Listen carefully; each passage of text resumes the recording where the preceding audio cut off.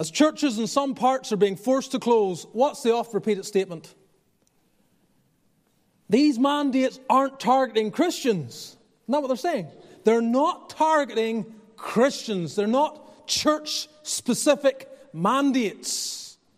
And the church telling themselves, they're not targeting us. Therefore, we should submit like everyone else. Well, let me ask you whether that mandate from Caesar was targeting churches.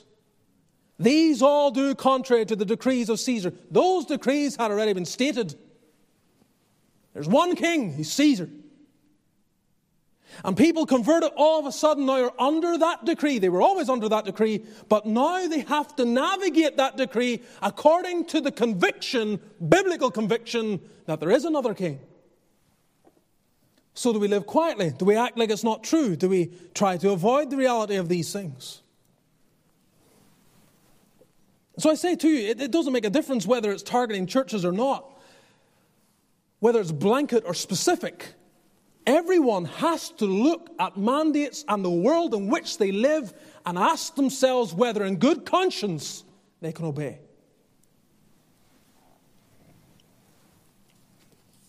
My point then simply is to eliminate that idea. Simply because it's not targeting churches is not an argument.